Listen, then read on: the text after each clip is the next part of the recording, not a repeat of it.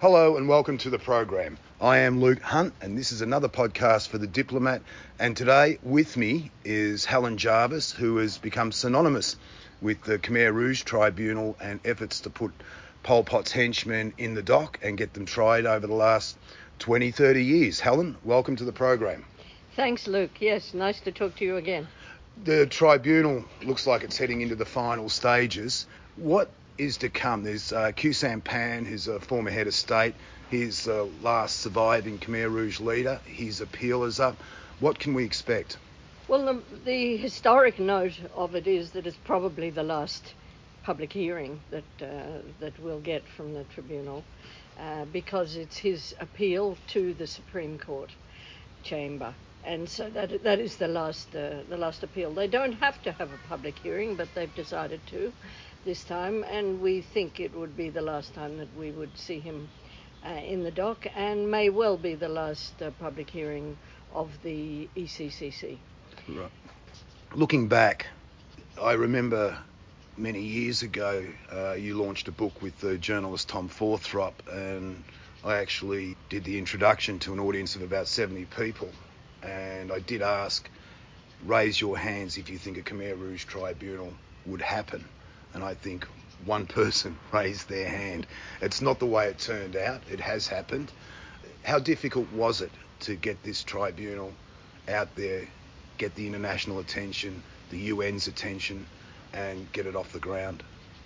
Oh, it was truly a Herculean struggle, I think. It's pretty unbelievable because the Khmer Rouge period here that every Cambodian will tell you lasted 3 years, 8 months and 20 days when they had complete control over the country. But it took an awful lot longer than that to bring them to justice after the overthrow. Sure, and people forget that the Civil War continued until 1998. Unbelievably, yes, from 79 to 98. So we had 20 years of actual fighting. And during that time, the government was seeking justice, and from way back, from 1979, even before the overthrow, they were calling for the establishment of a tribunal along the lines of the Nuremberg Tribunal. That was actually explicit.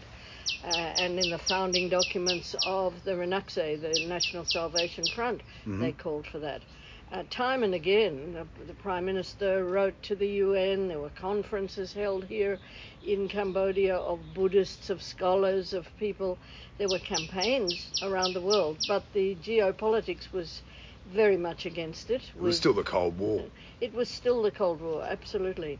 And it was the aftermath of the Vietnam War. Right. And that was not going to be forgotten, that the people who helped liberate the Cambodian people was Vietnam. And so, of course, those who thought they'd lost the war or had lost the war with Vietnam were not going to be supportive of anything to put Vietnam in a good light.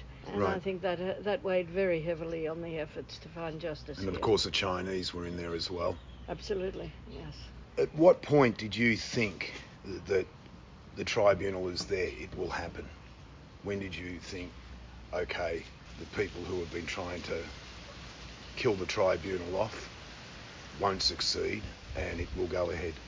I'm not sure that even to this day I've been supremely confident of that. Right. There have been obstacles thrown, marbles thrown under the feet of the hooves of the horses, as it were, until today, and maybe the last one hasn't come yet. I think at various times, of course, when the General Assembly accepted the letters from the Prime Ministers in 1997 and said there's a case to answer, that was a huge moment. But then from 97 to 2006, that was nearly 10 years spent on negotiating with the UN and establishing the legal judicial foundations for the tribunal, finding the money. That has been a continuing nightmare.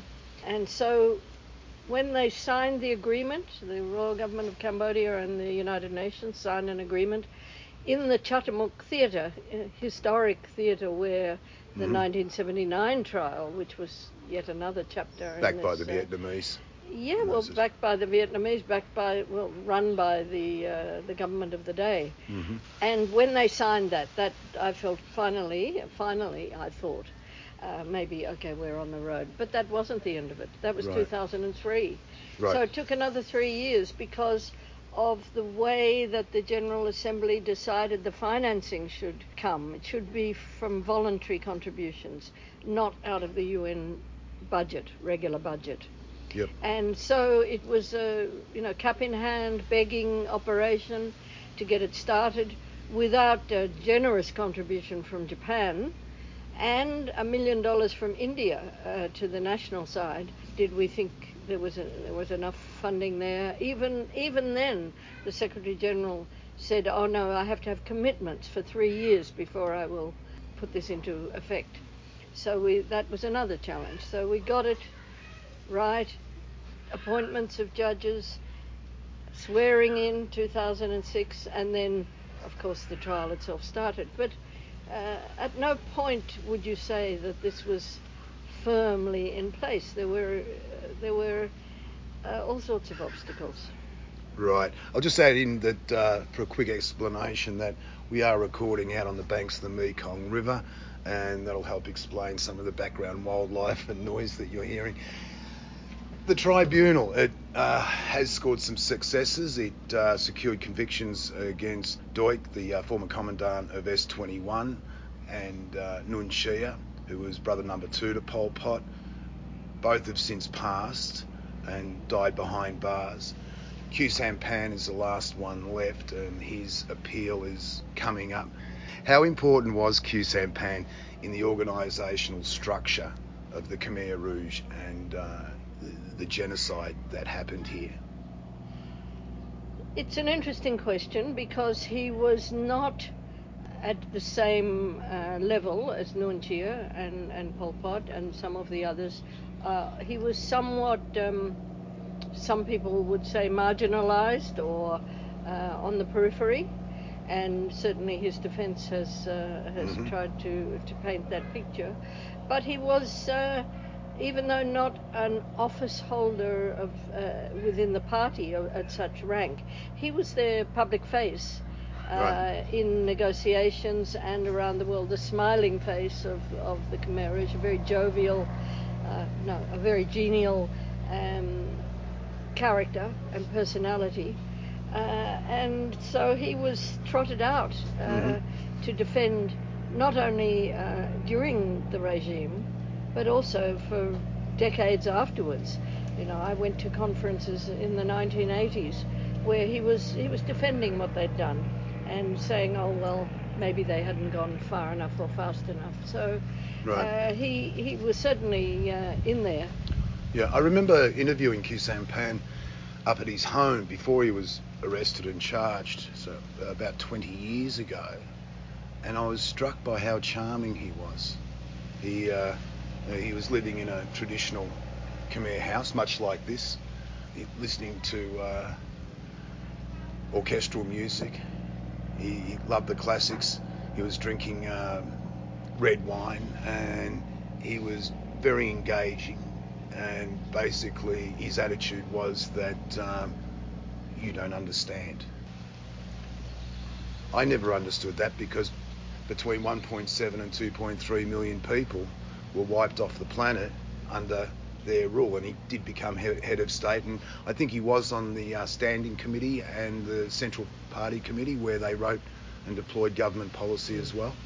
Yes, he indeed. I mean that's why they trotted him out. He was a character with an urbane manner. He had studied in Paris. He had written his PhD on economic matters. Yeah, and indeed, anyone can be sympathetic with the original aims and stated objectives of developing Cambodia, of a more equal society. Yes, but he just harped on that. But for that to be achieved over the dead bodies of 2 million or more is completely unacceptable. So the the contradiction was indeed striking, I think, compared to the other leaders, Right. who were all a bit more austere or gruff. Indeed. I mean, Nuon Chea, is your absolute gruff, grumpy and always on the offensive. Khieu was exactly the opposite, which is exactly why he was so valuable to them, I think. Right, as was Duik Kangwik Yu, who was the commandant of S-21. We're up to 24,000 people were sent to their death. Some people say more. That trial tended to capture the imagination, I think, far greater than the current trials. Is that because the crimes of Duik, which were directly linked to Nuon Chea, who was number 2 to Pol Pot, were so graphic and so in your face? And you go out to the Tuol Sleng Museum or the killing fields where people were taken from Tuol Sleng out to the killing fields and basically butchered with a ox cart axle to the nape of the neck. It was extraordinary in terms of the response it got from the general public. Yes, I think it was easier to comprehend. Whether it was the right thing to do, to divide the charges. You see, what happened was the co-prosecutors presented all the charges together in one case. And then the judges themselves in the trial chamber decided to divide it into case 1 and case 2. Right. And then later, case 2 became case 2/1 and case 2/2. Now, the reasoning was that they could get through something, taking off a bite that could be handled more quickly, and the spectre of Milosevic, who died in the middle of the trial, right, when he was facing some 50-some charges, was obviously in their minds. So there was a rationale for doing that, for cutting off S-21, Tuol Sleng, and going just for Duik. To a certain extent, that was successful, I think. As a legal strategy. As a legal strategy. Yeah, it definitely set up the process for going after and trying Nuon Chea next because of the links that were made between S-21, Duik and Nuon Chea. And as you say, S-21 is so graphic. It is unique because it has been preserved. It right. was when the Khmer Rouge left town, they abandoned that site with, sadly, tragically, bodies that had been just murdered, still shackled to iron beds, blood on the floor, and the documents in great disarray. But the site was discovered early on, and from that moment it was preserved. Other sites throughout the country, we think, there was something like 196 other prisons around the country at least. They did not survive. They weren't preserved in that way because people scavenged. People were desperate for wood or paper and used the materials that were there, or they were abandoned because they were places of too much pain and suffering. Nobody wanted to have anything to do with it, so they were abandoned. I'm sure you've been to some of the sites where the skulls were lying on the ground or just heaped up in a corner, cows walking through the site. So in that sense, S-21 was there, still preserved physically, and it was a much more of a known factor.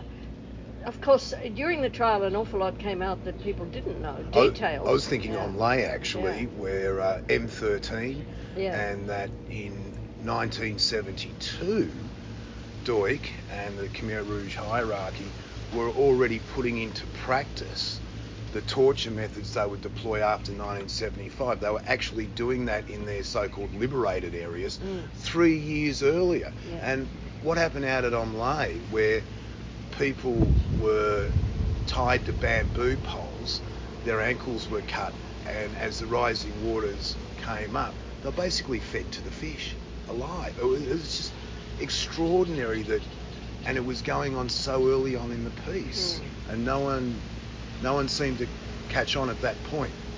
Well, interestingly, there's a proposal now being made by Cambodia to the World Heritage Committee to establish what they call a serial nomination for 3 sites. Right. So M13, Yep. Tor Slang and Chung Aik.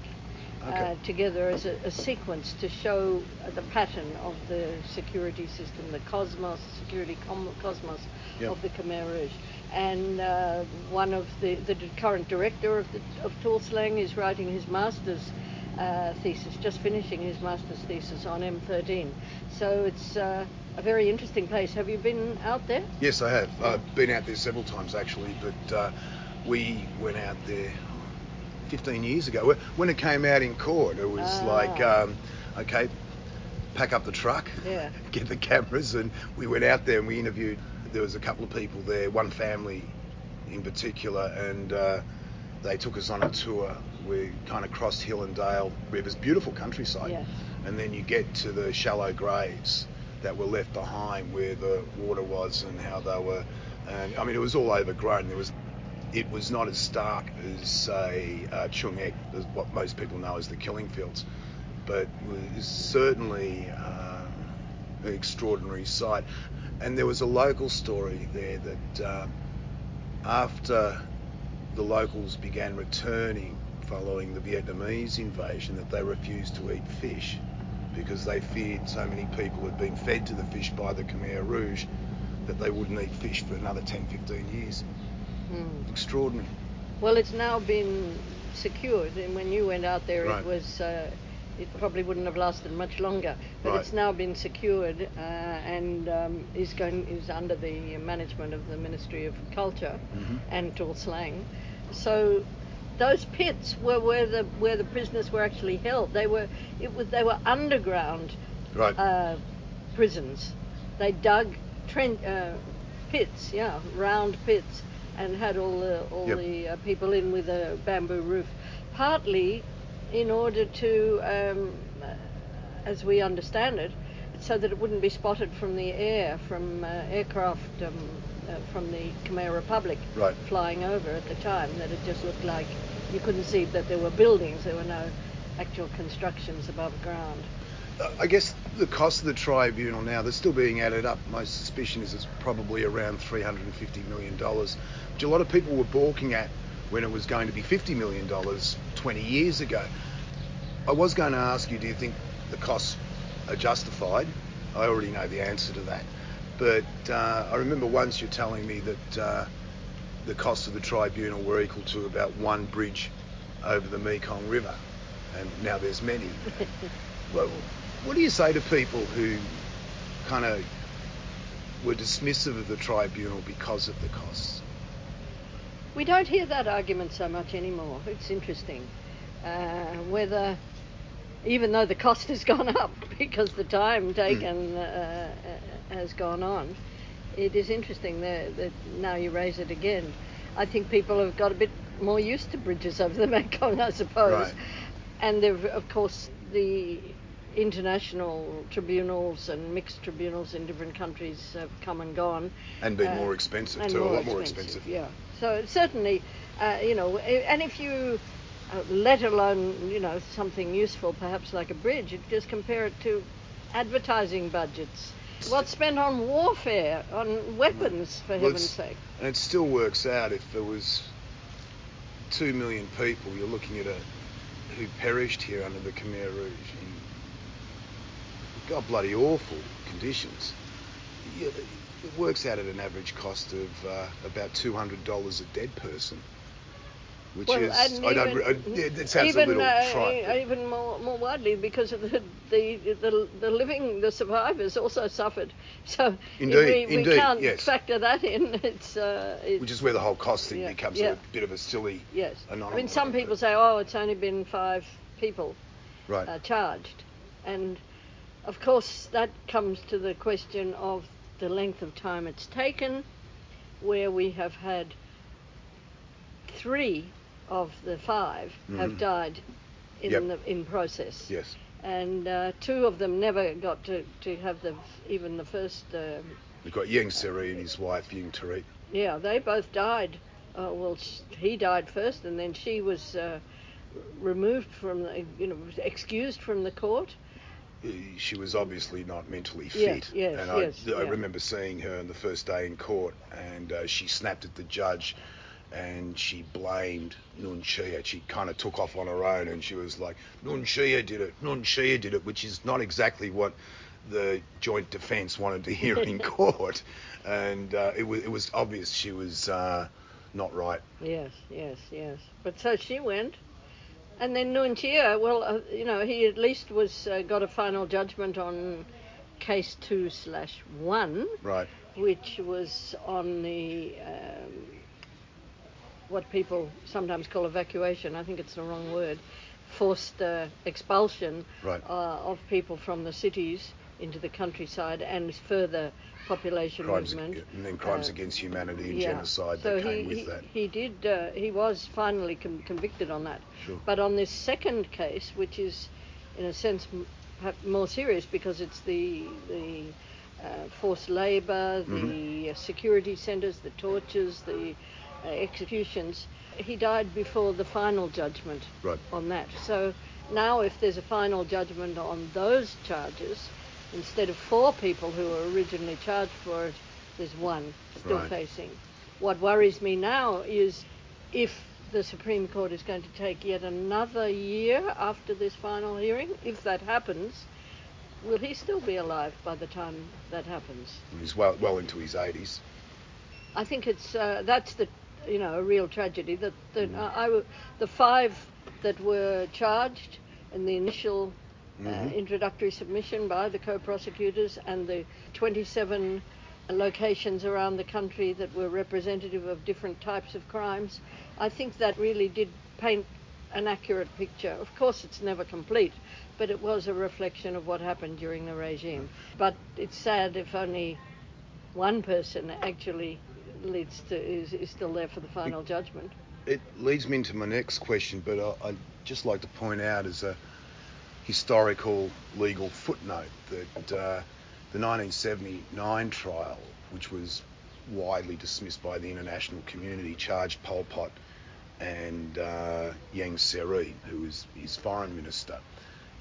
Yang Seri was also charged but died before he could go to trial in the current UN-backed court. But just as an interesting footnote, Yang Seri is the only person in history to be charged with genocide twice, which will forever be against his name. Indeed. Well, I think that it's worth touching for a moment on that 1979 trial, because first of all, most people don't know anything about it, never heard of it, and if they have heard, they will have heard it was a show trial. Right. Vietnamese show trial is the way it's already described. And I've done quite a bit of research on it and helped to gather all the documents from the trial together, and they're published in I think, 600-page book by University of Pennsylvania Press. And there were 36 witnesses spoke at the trial. There were testimonies from many more than that.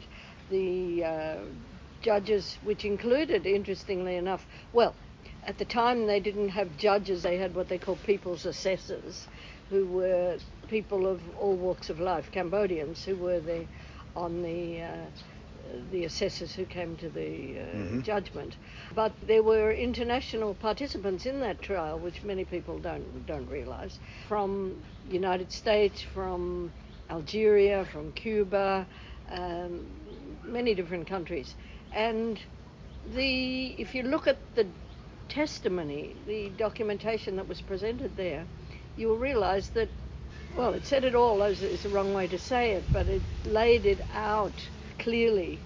And what the ECCC has done is to have gone in depth, in minutiae, over the same material.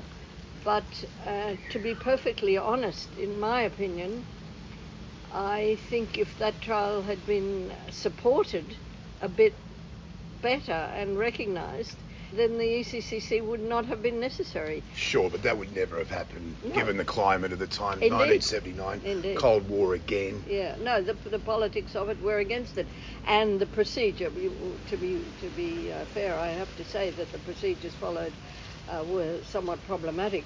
But the two defendants were not in custody.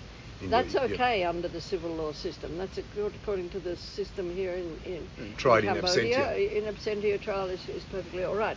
But there was no real defence put up. So normally in an absentia trial, the defence will be presented seriously, and grounds for exoneration or sure. a reduction of responsibility, etc., explanations would be put. But it was pathetic. The defence was absolutely pathetic. Hope Stevens, I think, was the lawyer at the time? From the US, of all places. Right. Yes, that was very embarrassing when you read that defence. Yes, I have read the defence, but I also remember the academic and author Peter Maguire once saying to me that the 1970 trial, it might have been dismissed as a show trial, but the evidence was not. The evidence is absolutely compelling, what they'd gathered together and how the Khmer Rouge had treated their own people. Absolutely, and what amazes me is that this trial was held in August 1979. Remember, so it's only 8 months after the regime was overthrown. It was a situation in Phnom Penh, no electricity, no water, no facilities, no, of course, pre-computers. Deeply traumatised. No legally trained people. There was one person who had been a clerk of a court. There were half a dozen people with any legal training. And yet they did manage in those 8 months to gather the extraordinary amount of documentation, translate it into 3 languages. At the court, the documents were distributed in Khmer, French and English, same as the ECCC here. And they were done, of course, there weren't even photocopy machines. They were done by stencil machines and so forth. So when I came across the collection of the court documents in the National Archives here in the late 80s, I realised that this was really important material. And so we digitised it all, catalogued it all as part of the Cambodian genocide program of Yale University with Ben Kiernan, the Australian academic in charge. And so we put that together, and that was the basis.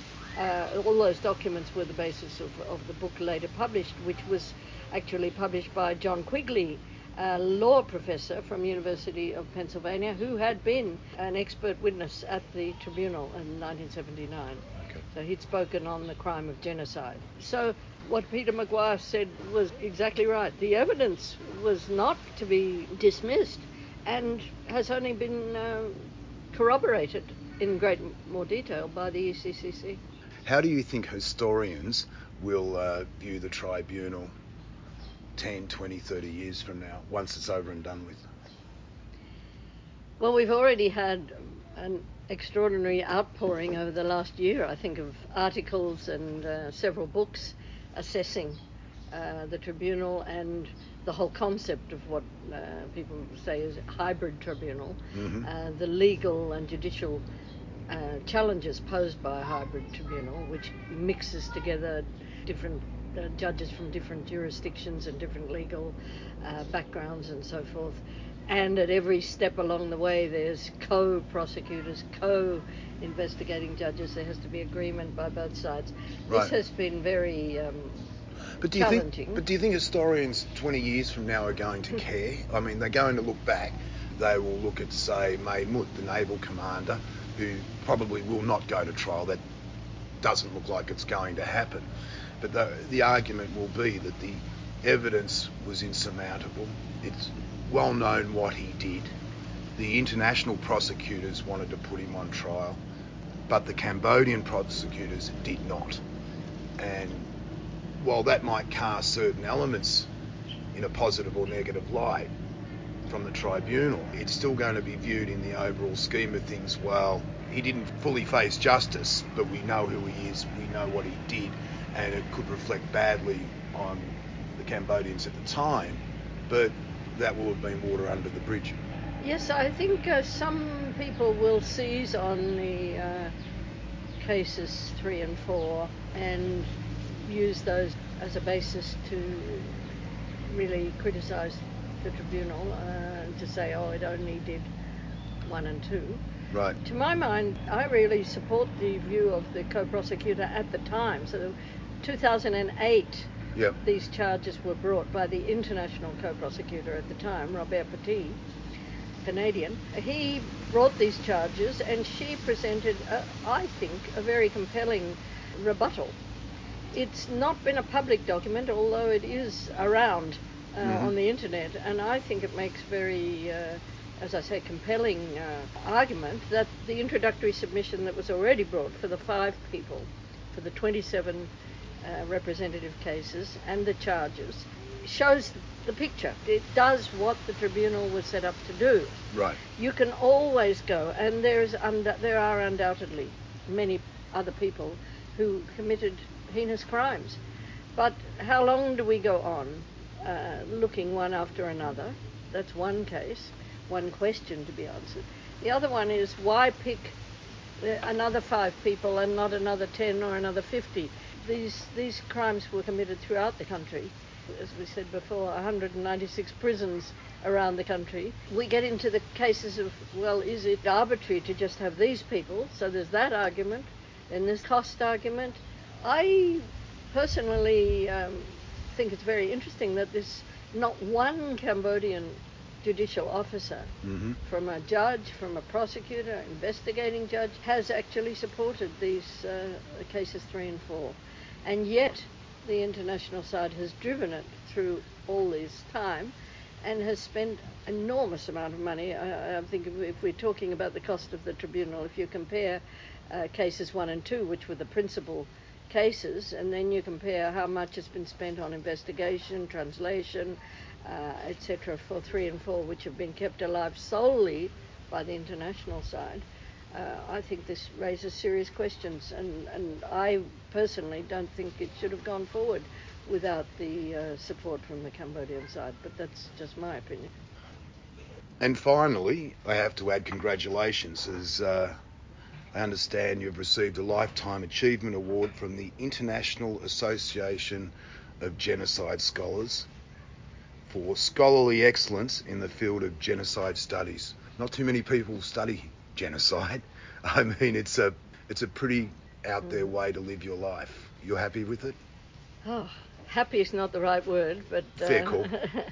I'm pleased to have been able to do what I have, not only in the field of scholarship and academia, but of actually working on the tribunal, working in the public affairs and with the victim support, and also working with Tuol Sleng Genocide Museum on all the documentation. So I think I made the right decision when I stayed in 1999. There was work to be done, and here it is, 2021, and still going.